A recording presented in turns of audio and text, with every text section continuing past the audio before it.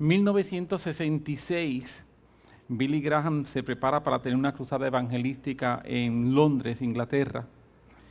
Y desde su llegada, todos los medios noticiosos comenzaron a criticarlo, diciendo que él, literalmente, lo que decían era que él jugaba con las emociones de las personas, creando un ambiente con el uso de la música y en forma específica una canción que era la que él utilizaba en todos los momentos cuando se estaba haciendo el llamado, Just as I am, tal como soy. Y lo que se mencionaba todos los medios noticiosos era que él creaba un show y que la gente, la respuesta de la gente era consecuencia de ese show que él creaba. En la conferencia de prensa que se hizo con antesala a la cruzada, unos días antes, varios periodistas le preguntaron que si, como era su costumbre, iba a apelar a las emociones en vez de al intelecto. La contestación de Billy Graham fue que él no apelaba a las emociones y tampoco apelaba al intelecto, que él apelaba al ser integral. Apelar a las emociones es un error, pero apelar al intelecto es también otro error. El ser humano no es solamente intelecto, el ser humano no es solamente emociones, nosotros somos un ser integral. Y él dijo que el Evangelio apela al hombre como ser integral. Llegó la primera noche de la cruzada. Billy Graham predicó con pasión, como siempre acostumbra a hacerlo. Y cuando llega el momento de hacer el llamado, hizo lo siguiente. Fue donde su director musical y le dijo, no va a haber música. Simple y sencillamente dijo, yo he predicado la palabra, si alguien desea aceptar a Jesús como Salvador, este es el momento. Dio 2 pasos hacia atrás, cruzó sus hombros y empezó en silencio a orar. Los que estaban cuenta que los primeros 15, 20 segundos hubo un silencio donde no se escuchaba absolutamente nada. Nadie se movía. Pero después de esos primeros 15, 20 segundos que parecían no terminar, la gente empezó a levantarse y empezó a caminar hacia el frente. Y dicen que por causa del silencio, de que no había música y que todo el mundo estaba callado, mientras la gente venía caminando, lo que se escuchaba era el ruido de los pasos apresurados de las personas corriendo hacia el frente para aceptar a Jesús como Salvador. En esa campaña estuvo un mes predicando, 30 noches. En ninguna de las 30 noches, cuando hubo el llamado, se cantó Tal como soy, ni ninguna otra canción. Simple y sencillamente en cada una de ellas, Billy Graham predicaba, invitaba a las personas, daba unos pasos hacia atrás, cruzaba sus brazos y en silencio comenzaba a orar. Se dice que más de 1 millón de personas, 1966, más de 1 millón de personas asistieron en esos 30 días a las cruzadas. Y más de 40,000 aceptaron a Cristo como su Salvador. Es interesante porque Billy Graham, hablando del tema, dice que él simple y sencillamente lo que estaba demostrando es que la proclamación del Evangelio es una proclamación poderosa.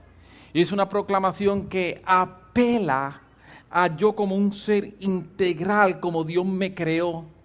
No es una proclamación emocional, tampoco es una proclamación intelectual, es una proclamación espiritual. Y es una proclamación que va a apelar a la necesidad que tiene cada persona, indistintamente de cómo estén tus emociones o cómo esté tu intelecto. Porque indistintamente cuál sea nuestra situación emocional o intelectual, todos tenemos una necesidad espiritual. Y el Evangelio apela a la necesidad espiritual. Simplemente se demostró que Dios está buscando al hombre en todas sus partes, no solo el intelecto o las emociones del hombre, sino el hombre completo.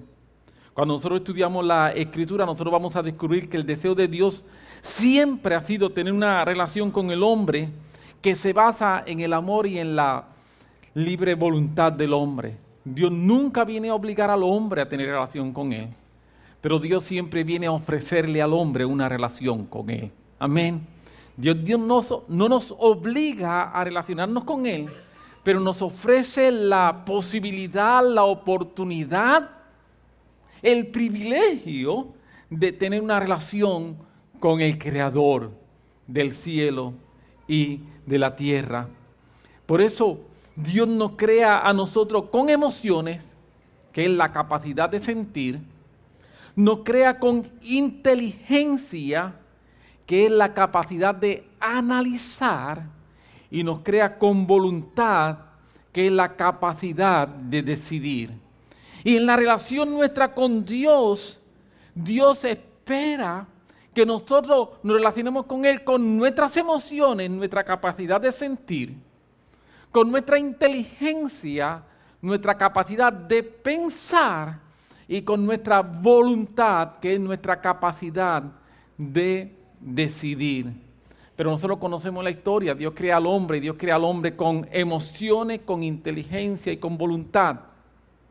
Y cuando Dios crea al hombre con emociones, con inteligencia y con voluntad, el hombre optó por usar sus emociones, su inteligencia y su voluntad en forma incorrecta y escuchar y creer lo que Satanás les dijo por encima de lo que Dios le dijo. Este es el proceso. El hombre utilizó su inteligencia, entró en una conversación con Satanás, usó sus emociones, vio que el árbol era agradable a los ojos y usó su voluntad, lo tomó y comió. Y cuando el hombre utilizó su inteligencia, sus emociones y su voluntad para alinearse a lo que Satanás le estaba diciendo, el hombre experimentó lo que es conocer el mal. Pero lo interesante es que el hombre no solamente experimentó lo que es conocer el mal, sino que el hombre fue transformado en su naturaleza. De tener una naturaleza que era una naturaleza santa, de tener una naturaleza que era una naturaleza pura, de tener una naturaleza que era una naturaleza no contaminada. Ahora el hombre viene a tener una naturaleza que es una naturaleza llena de maldad. Hubo una degradación, literalmente, una degradación en la naturaleza del hombre. De esa naturaleza santa se degradó a ser una naturaleza contaminada. Y ese es el gran problema que nosotros estamos viviendo hoy. Pero gracias al Señor que a pesar de esa degradación de naturaleza santa, una naturaleza contaminada, Dios no se quedó cruzado de brazos, sino que Dios tenía un plan, el plan de redención, lo que la Biblia llama el Cordero inmolado, desde antes de la fundación de los tiempos, desde antes que Dios creara. Desde antes que el tiempo empezara a correr, desde antes cuando Dios se encontraba solo, ya el Cordero había sido inmolado. Y ese Cordero que fue inmolado desde antes de la fundación de los tiempos es el plan de redención que Dios tiene para nosotros.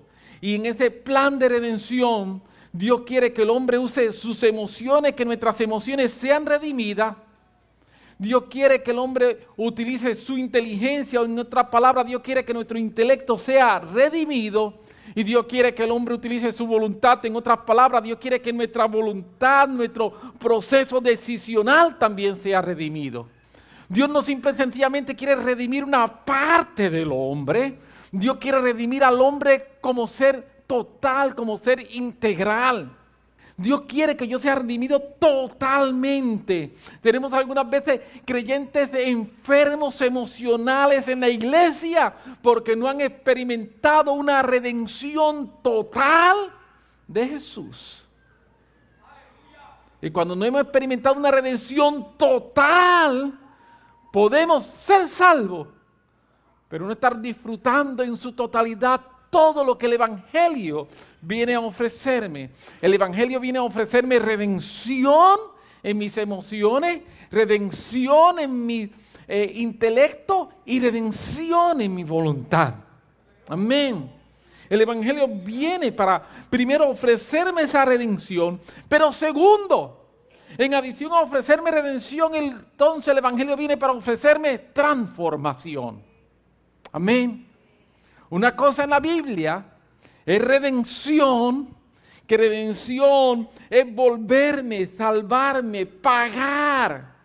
Y otra cosa es transformación, que es llevarme al original.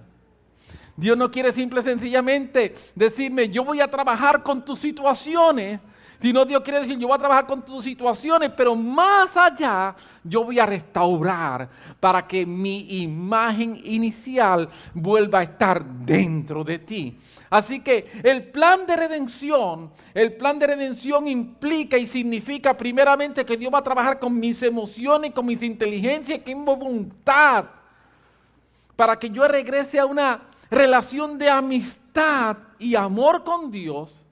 Pero una vez yo regreso a esa relación de amistad y amor con Dios, Dios no quiere que se quede ahí, sino Dios quiere llevarme a otro nivel, y ese otro nivel es el proceso de yo ser transformado nuevamente a la imagen de Él. Porque Él me creó a su imagen conforme a su semejanza.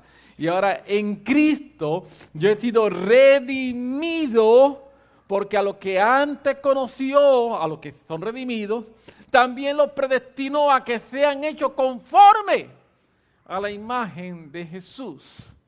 Amén. El deseo de Dios es que una vez yo tengo conocimiento con Él, una vez yo entro en el proceso de redención, entonces camine a un proceso de transformación.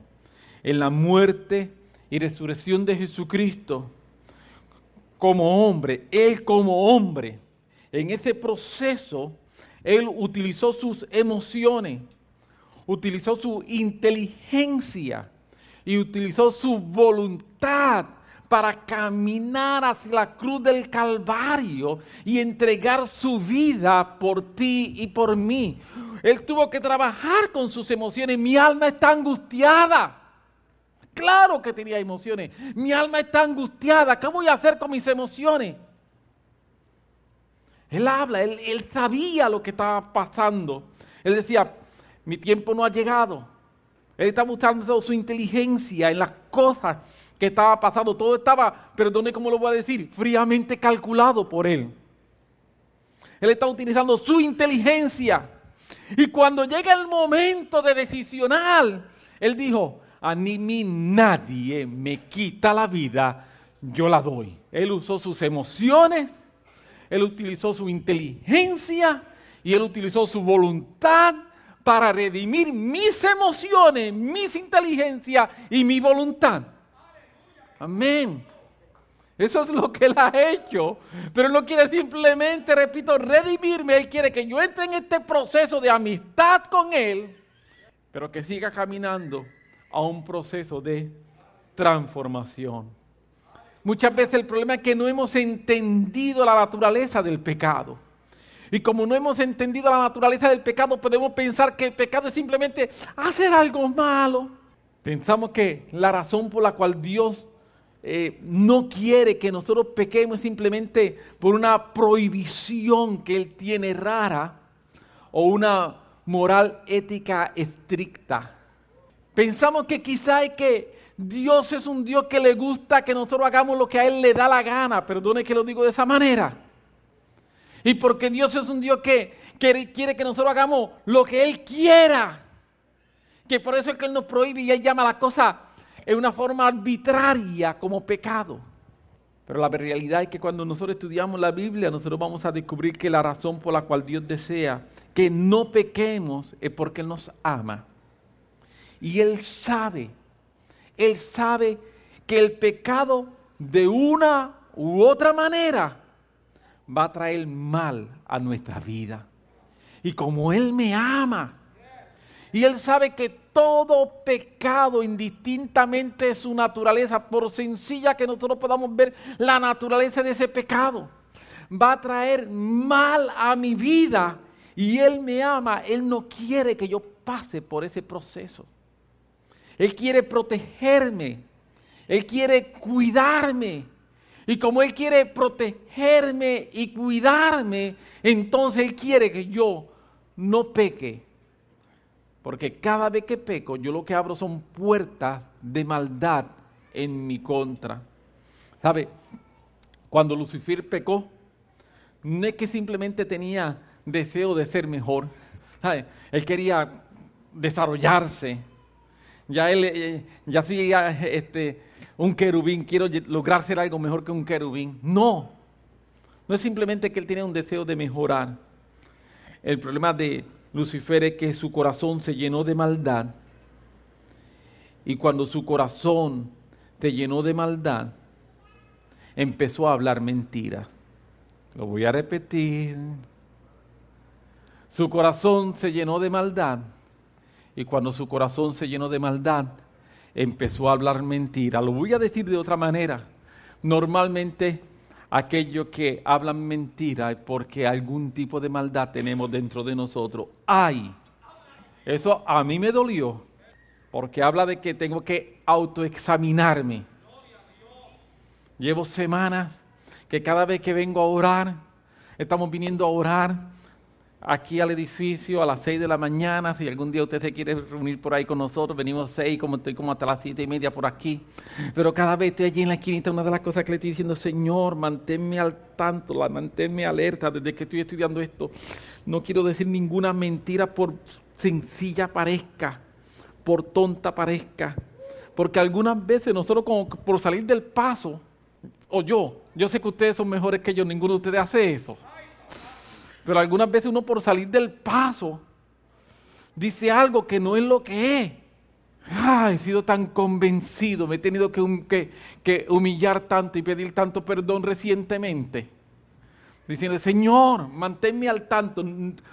No quiero tener el espíritu entristecido para que no me redarguya, todo lo contrario. Espíritu Santo, quiero que esté contento conmigo. Y le digo: te pido perdón, por favor, ríete conmigo. En serio, se lo digo. Ríete conmigo, quiero que estés contento conmigo, porque si tú estás contento conmigo, tú me redarguyes. Y yo quiero ser redarguido en todo momento. Si estoy diciendo algo, no, tengo que aguantar, tengo que dar para atrás. No puedo, porque mentira y maldad están entrelazados. Están entrelazados. Cuando yo miento, llamo maldad. Y cuando en mí hay maldad, termino mintiendo. Y eso es bien peligroso. Y Dios no quiere una relación conmigo basado en nada que parezca mentira o que parezca maldad. Dios no acepta este tipo de relación. Dios desea tener relaciones basadas en amor. Dios desea tener relaciones basadas en la verdad de Él. Por esto Él desea que nosotros no pequemos. Porque cada vez que pecamos, nosotros estamos llamando para nuestra vida mal. Creo que este es el mensaje central que el apóstol Pablo comparte en 2 Corintios capítulo 6, versículos 14 al 18. Si puedes buscar tu Biblia y leerlo conmigo. Yo he leído este pasaje no sé cuántas veces, pero esta vez cuando lo leí, como que lo vi de una forma un poco distinta, mucho más sencilla de como lo había visto siempre. 2 Corintios, capítulo 6, versículos 14 al 18. No os unáis en yugo desigual con los incrédulos. ¿Por qué? ¿Qué compañerismo tiene la justicia con la injusticia? ¿Y qué comunión la luz con la tiniebla? ¿Y qué concordia Cristo con Belial? ¿O qué parte el creyente con el incrédulo? ¿Y qué acuerdo hay entre el templo de Dios y los ídolos, porque vosotros sois el templo del Dios viviente. Como Dios dijo, habitaré y andaré entre ellos, y seré su Dios, y ellos serán mi pueblo. Por lo cual, salid de en medio de ellos y apartaos, dice el Señor, y no toquéis lo inmundo, y yo os recibiré, y seré para vosotros por Padre, y vosotros me seréis hijos e hijas, dice el Señor Todopoderoso. La declaración de Pablo es que no hay compañerismo entre la justicia con la injusticia, tampoco hay comunión entre la luz y las tinieblas, etc. Y por esta razón, entonces en el versículo 17 nos dice que nosotros debemos salir de ese tipo de relación. Algunas veces estamos en relaciones que son relaciones dañinas. Estamos en relaciones que son relaciones contaminantes. Estamos en relaciones que son relaciones que no nos favorecen, sino que lo que hacen es que afectan nuestra vida. Y Pablo está diciendo, no hay concordia, no hay comunión, no hay relación. Y Pablo dice, salid de ello. Lo que está diciendo es, deja esa relación que tienes. Pienso que la razón por la que el apóstol Pablo está diciéndonos esto es porque él entendía el verdadero significado del pecado. La naturaleza del pecado tan dañina como es. Necesitamos aprender que hay relaciones que son relaciones que nos hacen daño, que hay relaciones que son relaciones que nos contaminan y que con cada una de estas relaciones que nos hacen daño y nos contaminan, la exhortación de la Biblia para nosotros es, sal de esa relación. No puedes seguir en ese tipo de relación que es dañina y que es contaminante. ¿Sabe? Como parte del plan de redención que Dios comienza desde el mismo libro de Génesis capítulo 3, ya Dios empieza a anunciar el plan de redención. Inmediatamente el hombre peca, Dios empieza a anunciarlo. Dios le da al hombre mandamientos. A través de toda la historia, nosotros descubrimos que el diablo quiere que nosotros veamos los mandamientos de Dios como algo gravoso. Cada vez que hay mandamientos, ay, tengo que hacer eso y tengo que hacer eso. Vemos los mandamientos como una restricción a nuestra libertad. Dios nos da mandamientos y Dios nos da mandamientos porque está restringiéndonos. Pero permíteme decirte, nada más lejos de la verdad. Los mandamientos de Dios no buscan nunca restringir tu voluntad. Los mandamientos de Dios no buscan nunca que sean una carga para mí. Los mandamientos de Dios son liberación. Los mandamientos de Dios son un proceso de renovación de nuestra mente, de renovación de nuestras emociones y de renovación de nuestra voluntad. Mediante sus mandamientos, Dios está buscando restaurar mis emociones, porque sus mandamientos lo que buscan es que yo camine por lugares correctos, restaurar mi manera de pensar, restaurar mi intelecto y restaurar mi voluntad, restaurar mi capacidad decisional. Cuando yo no obedezco los mandamientos de Dios, yo estoy retrasando el proceso de restauración en mis emociones, de restauración en mi intelecto y restauración en mi voluntad. Lo voy a decir una vez más.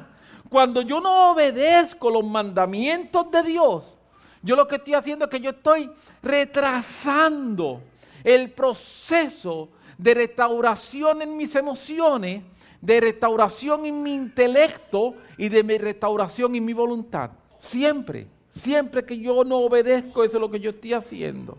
Necesitamos una renovación en nuestra manera de ver los mandamientos de Dios y abrazar los mandamientos de Dios, porque los mandamientos de Dios son para mi protección, son para mi cuidado.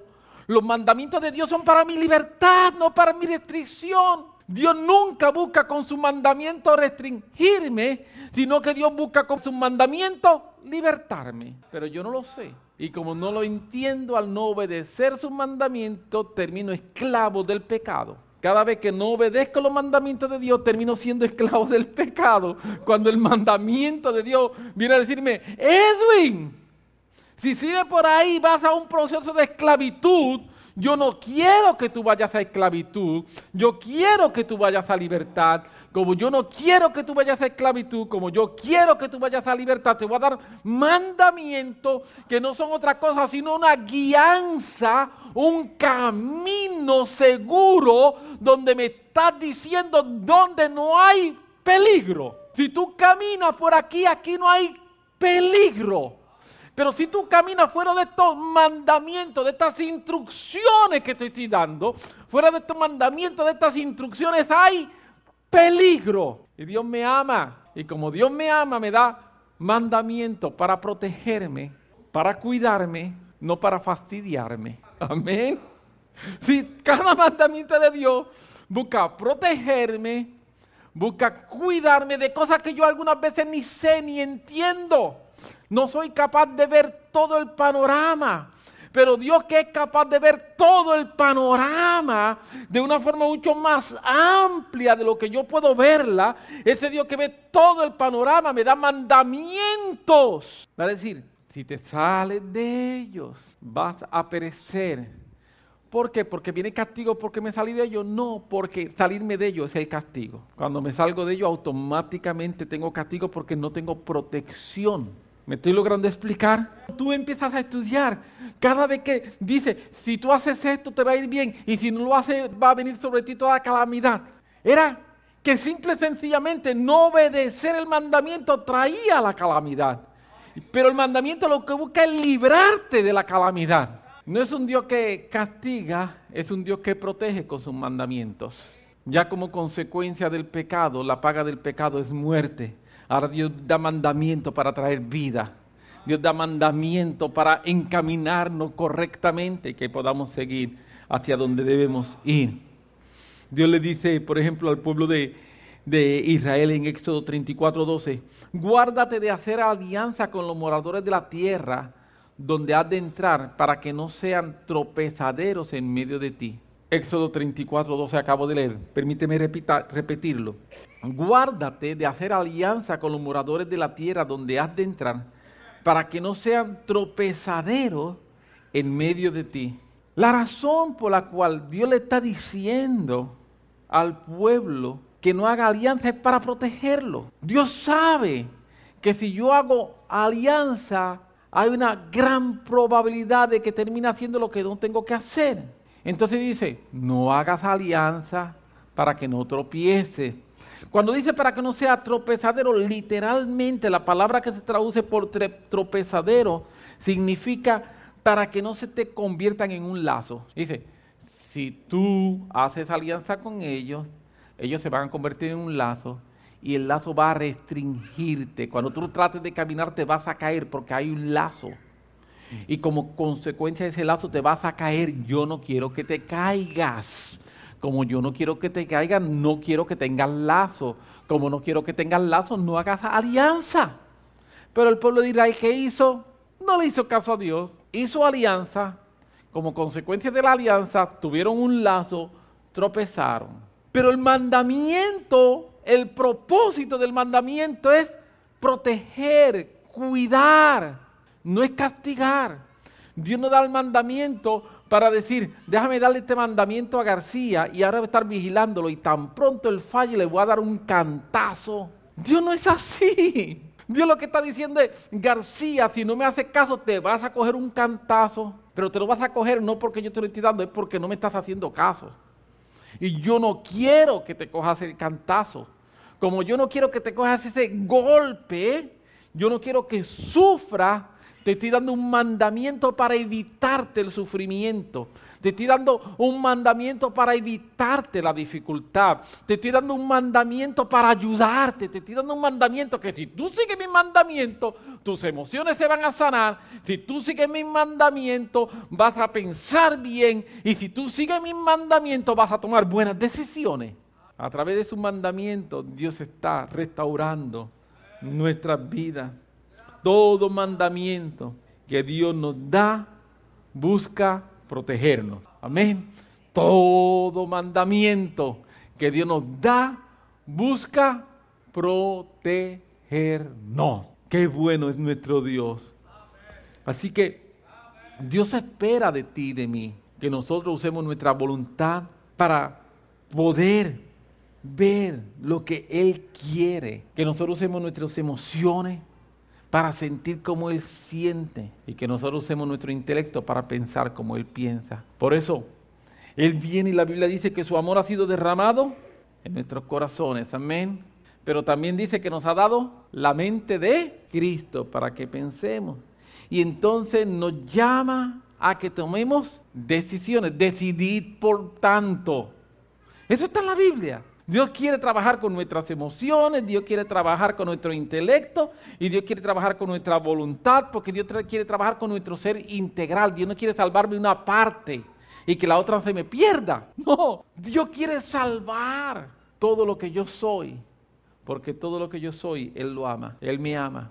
Él me ama por completo y Él quiere salvarme por completo y que yo no tenga que pasar situaciones negativas innecesariamente. Éxodo 35:21 dice: y vino todo varón a quien su corazón estimuló y todo aquel a quien su espíritu le dio voluntad con ofrenda a Jehová para la obra del tabernáculo de reunión y para toda su obra y para toda la sagrada vestidura. Aquí está hablando de cuando se está construyendo el tabernáculo. Dice la Biblia que Moisés habló al pueblo y el pueblo empezó a traer para que se construyera. Pero lo interesante que quiero enfatizar es que aquí estas personas tuvieron sus emociones y su voluntad, su pensamiento uniéndose para servir a Dios.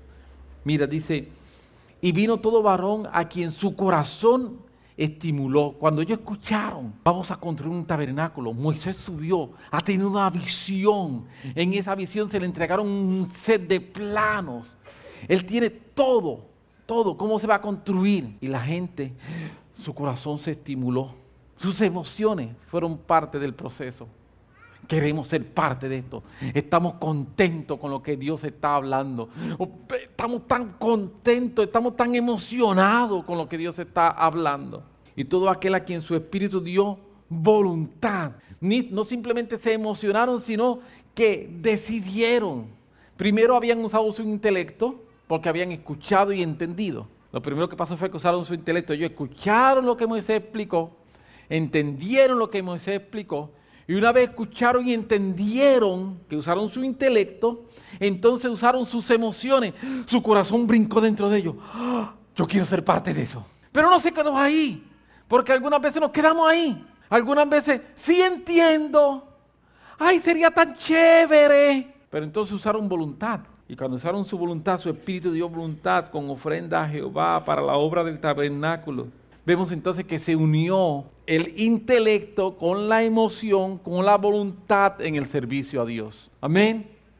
Yo no puedo adorar al Señor solamente con mis emociones. Si yo adoro al Señor solamente con mis emociones, se me queda en un momento, se me queda en una experiencia y ya. Y gloria a Dios por los momentos y gloria a Dios por las experiencias. Hay gente que critica eso, pero la Biblia no lo critica, la Biblia lo aplaude. Amén. Gloria a Dios por las emociones, gloria a Dios por los momentos, gloria a Dios por la experiencia, gloria a Dios por aquellos momentos en que podemos estar y experimentar una dulzura de la presencia de Dios en nuestras vidas. ¡Qué bueno! Pero eso no pasa 24 horas al día. A mí me gustaría que fuera 24 horas al día, 7 días a la semana, pero no es así, no es así. Pero entonces utilizo mi intelecto y utilizo mis decisiones. Y Dios quiere que yo trabaje con todas y cada una de ellas, y la unión de las tres es lo que hace mi servicio a Dios. Nuestro servicio a Dios es el resultado de lo que le ponemos en nuestro corazón y en nuestra voluntad, utilizando nuestro intelecto. Este es el principio, lo vemos nuevamente en el libro de Esdras capítulo 7, versículo 10. Mire, Esdras 7:10 estoy leyendo, dice: porque Esdras había preparado su corazón. Esdras había preparado su corazón para inquirir la ley de Jehová y para cumplirla y para enseñar en Israel sus estatutos y decretos. Lo voy a repetir una vez más. Este versículo es poderosísimo, escúchelo. Porque Esdras había preparado su corazón para inquirir la ley de Jehová y para cumplirla y para enseñar en Israel sus estatutos y decretos. David Wilkerson, hablando de este versículo, nos dice, Esdras no tuvo una experiencia sobrenatural que le hizo amar las Escrituras. Dios no le dijo, vas a llevar 50,000 que se arrepientan y que hagan mi trabajo. Pero para hacer eso necesitarás poder, fortaleza, pureza, autoridad espiritual. Mañana te despertarás con un hambre cada vez mayor para estudiar la palabra. David Wilkerson dice, Dios no le dijo eso a Esdras. No fue así. No fue que una experiencia sobrenatural. Sigue diciendo David Wilkerson. No. Lo que pasó fue que Esdras fue diligente en buscar a Dios y como resultado fue ungido. Lo que pasó fue que Esdras fue diligente en su búsqueda de Dios y como resultado de su diligencia vino unción sobre él. Volvamos al versículo. Esdras había preparado su corazón, sus emociones en esto, pero entonces me preparé, utilicé mi intelecto y para cumplirla tomó decisiones. No solamente voy a estudiar, no solamente voy a aprender, voy a hacer. Algunas veces nosotros llevamos mucho tiempo estudiando la Biblia y poco tiempo haciéndola. Aleluya. Sí, algunas veces pasamos mucho tiempo estudiando Biblia y poco tiempo practicando Biblia. Esdras había propuesto su corazón en que voy a estudiarla, voy a inquirir, voy a usar mi inteligencia. Ya ve, él puso su corazón, sus emociones, voy a inquirir, voy a usar mi inteligencia, pero tan pronto él puso su corazón, sus emociones, para inquirir, usar su inteligencia, lo próximo es y cumplirla, usar su voluntad. Ya yo sé lo que la Biblia me dice. ¿Cuál es mi próximo paso? Hacerlo. Ya yo sé lo que la Biblia manda. Lo próximo es ponerlo por obra. Usó su corazón, emociones, para inquirir, inteligencia, cumplirlo, voluntad. Toda la Biblia nosotros vamos a ver ese mismo principio. Se une en una forma perfecta para agradar a Dios. Emociones, inteligencia, voluntad. O se une en una forma perfecta para desagradar a Dios. Emociones, inteligencia y voluntad. La pregunta es cómo nosotros vamos a usarla. ¿Cómo nosotros vamos a usarla? ¿Como Esdras o como Lucifer? ¿Cómo vamos a hacerlo? ¿Como Esdras o como Adán y Eva en el Edén? ¿Cómo? ¿Como Jesús en el huerto de Getsemaní o como Eva en el huerto de Edén? Dios nos está llamando y Dios nos está diciendo, yo quiero redimir todo tu ser. Como Billy Graham contestó, el evangelio no apela a emoción, el evangelio no apela al intelecto, el evangelio apela al ser completo que nosotros somos para que tomemos decisiones. Va a apelar a mis emociones, va a apelar a mi intelecto para que yo tome una decisión. Y cuando yo proclamo el evangelio, eso es lo que yo hago. Yo apelo a las emociones de la gente, claro que sí. Yo apelo al intelecto de la gente, también a ambos, para que la gente entonces tome una decisión y apelo a su voluntad. Y eso es lo que nosotros somos llamados a hacer. Y eso es lo que Dios está haciendo con nosotros. ¿Para qué? Para que entremos entonces en el proceso de ser transformados. Hemos dicho anteriormente, lo voy a decir una vez más.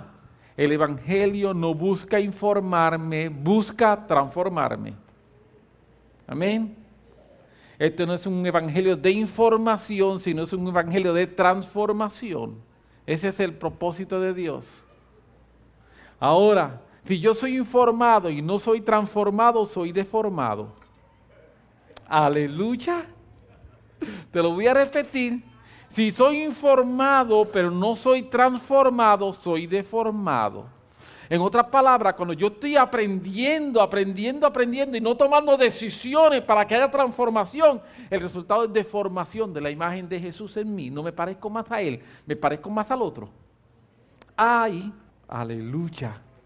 Dios es tan bueno. Yo veo este Dios que me cuida, este Dios que me ama, este Dios que está invirtiendo en mí, este Dios que no lo necesita hacer, pero su amor es tan y tan y tan grande que su amor le impide quedarse sin hacer nada. Su amor es tan y tan grande que le impide quedarse sin hacer nada. Él me ama tanto que está obligado. Su amor lo obliga a trabajar a favor de nosotros.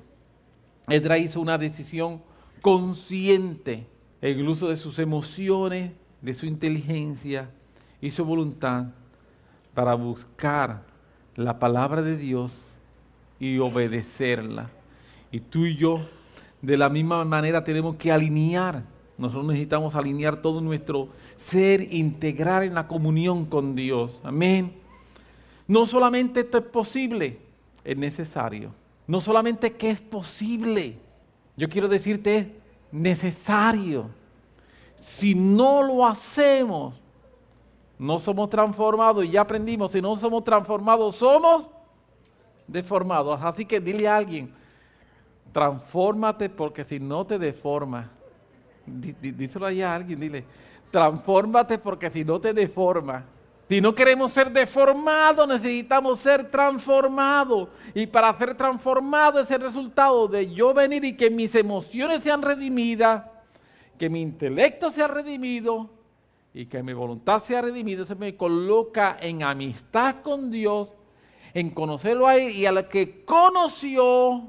La palabra conocer implica tener relación directa, personal, a los que conoció, aquellos que Él tiene relación directa y personal con ellos, los llama para que sean transformados a la imagen de Jesús. Aleluya, aleluya. Nosotros necesitamos esto. Y repito, no solamente es posible, sino que es necesario. De lo contrario, estaremos viviendo un evangelio incompleto, sin disfrutar todo lo que Dios tiene para nosotros. Y Dios me ama tanto, que dio a Jesucristo para que muriera por mí, para que Él fuera el ejemplo de transformación, para que Él fuera el ejemplo de lo que es usar emociones, intelecto y voluntad para decidir hacer la voluntad de Dios. Y en ese proceso ser transformado y darnos a nosotros la posibilidad de vida eterna. Amén. Yo espero que esta palabra de alguna manera te pueda estimular, pueda abrir nuestra mente de alguna manera en lo que Dios está haciendo y lo que Dios quiere hacer con nosotros. Dios quiere algo más grande, Dios quiere algo mejor, Dios quiere algo más extraordinario con nuestras vidas. Así que llénate de fe para atrever a creerlo, que el Dios que comenzó la obra la va a terminar, pero depende de mí. Amén, depende de mí. Dale un aplauso al Señor, Él es tan bueno, aleluya. Te puedes poner sobre tus pies, tenemos un momento de oración. Le damos gracias al Señor por su palabra, vamos a tener un momento de oración. Padre, yo te doy gracias por tu palabra, yo te doy gracias por tu verdad, yo te doy gracias por tu bondad, yo te doy gracias por las cosas que tú estás haciendo en nosotros. Gracias, Señor, infinitas gracias. Continúa obrando, continúa edificando, continúa cambiando, continúa haciendo cosas extraordinarias en nosotros, Señor. Que nosotros podamos seguir, Señor, acercándonos a ti cada día y ser transformados a tu imagen, conforme a tu semejanza, en el nombre poderoso de Jesús de Nazaret. Amén, amén y amén. Dios te bendiga muchísimo.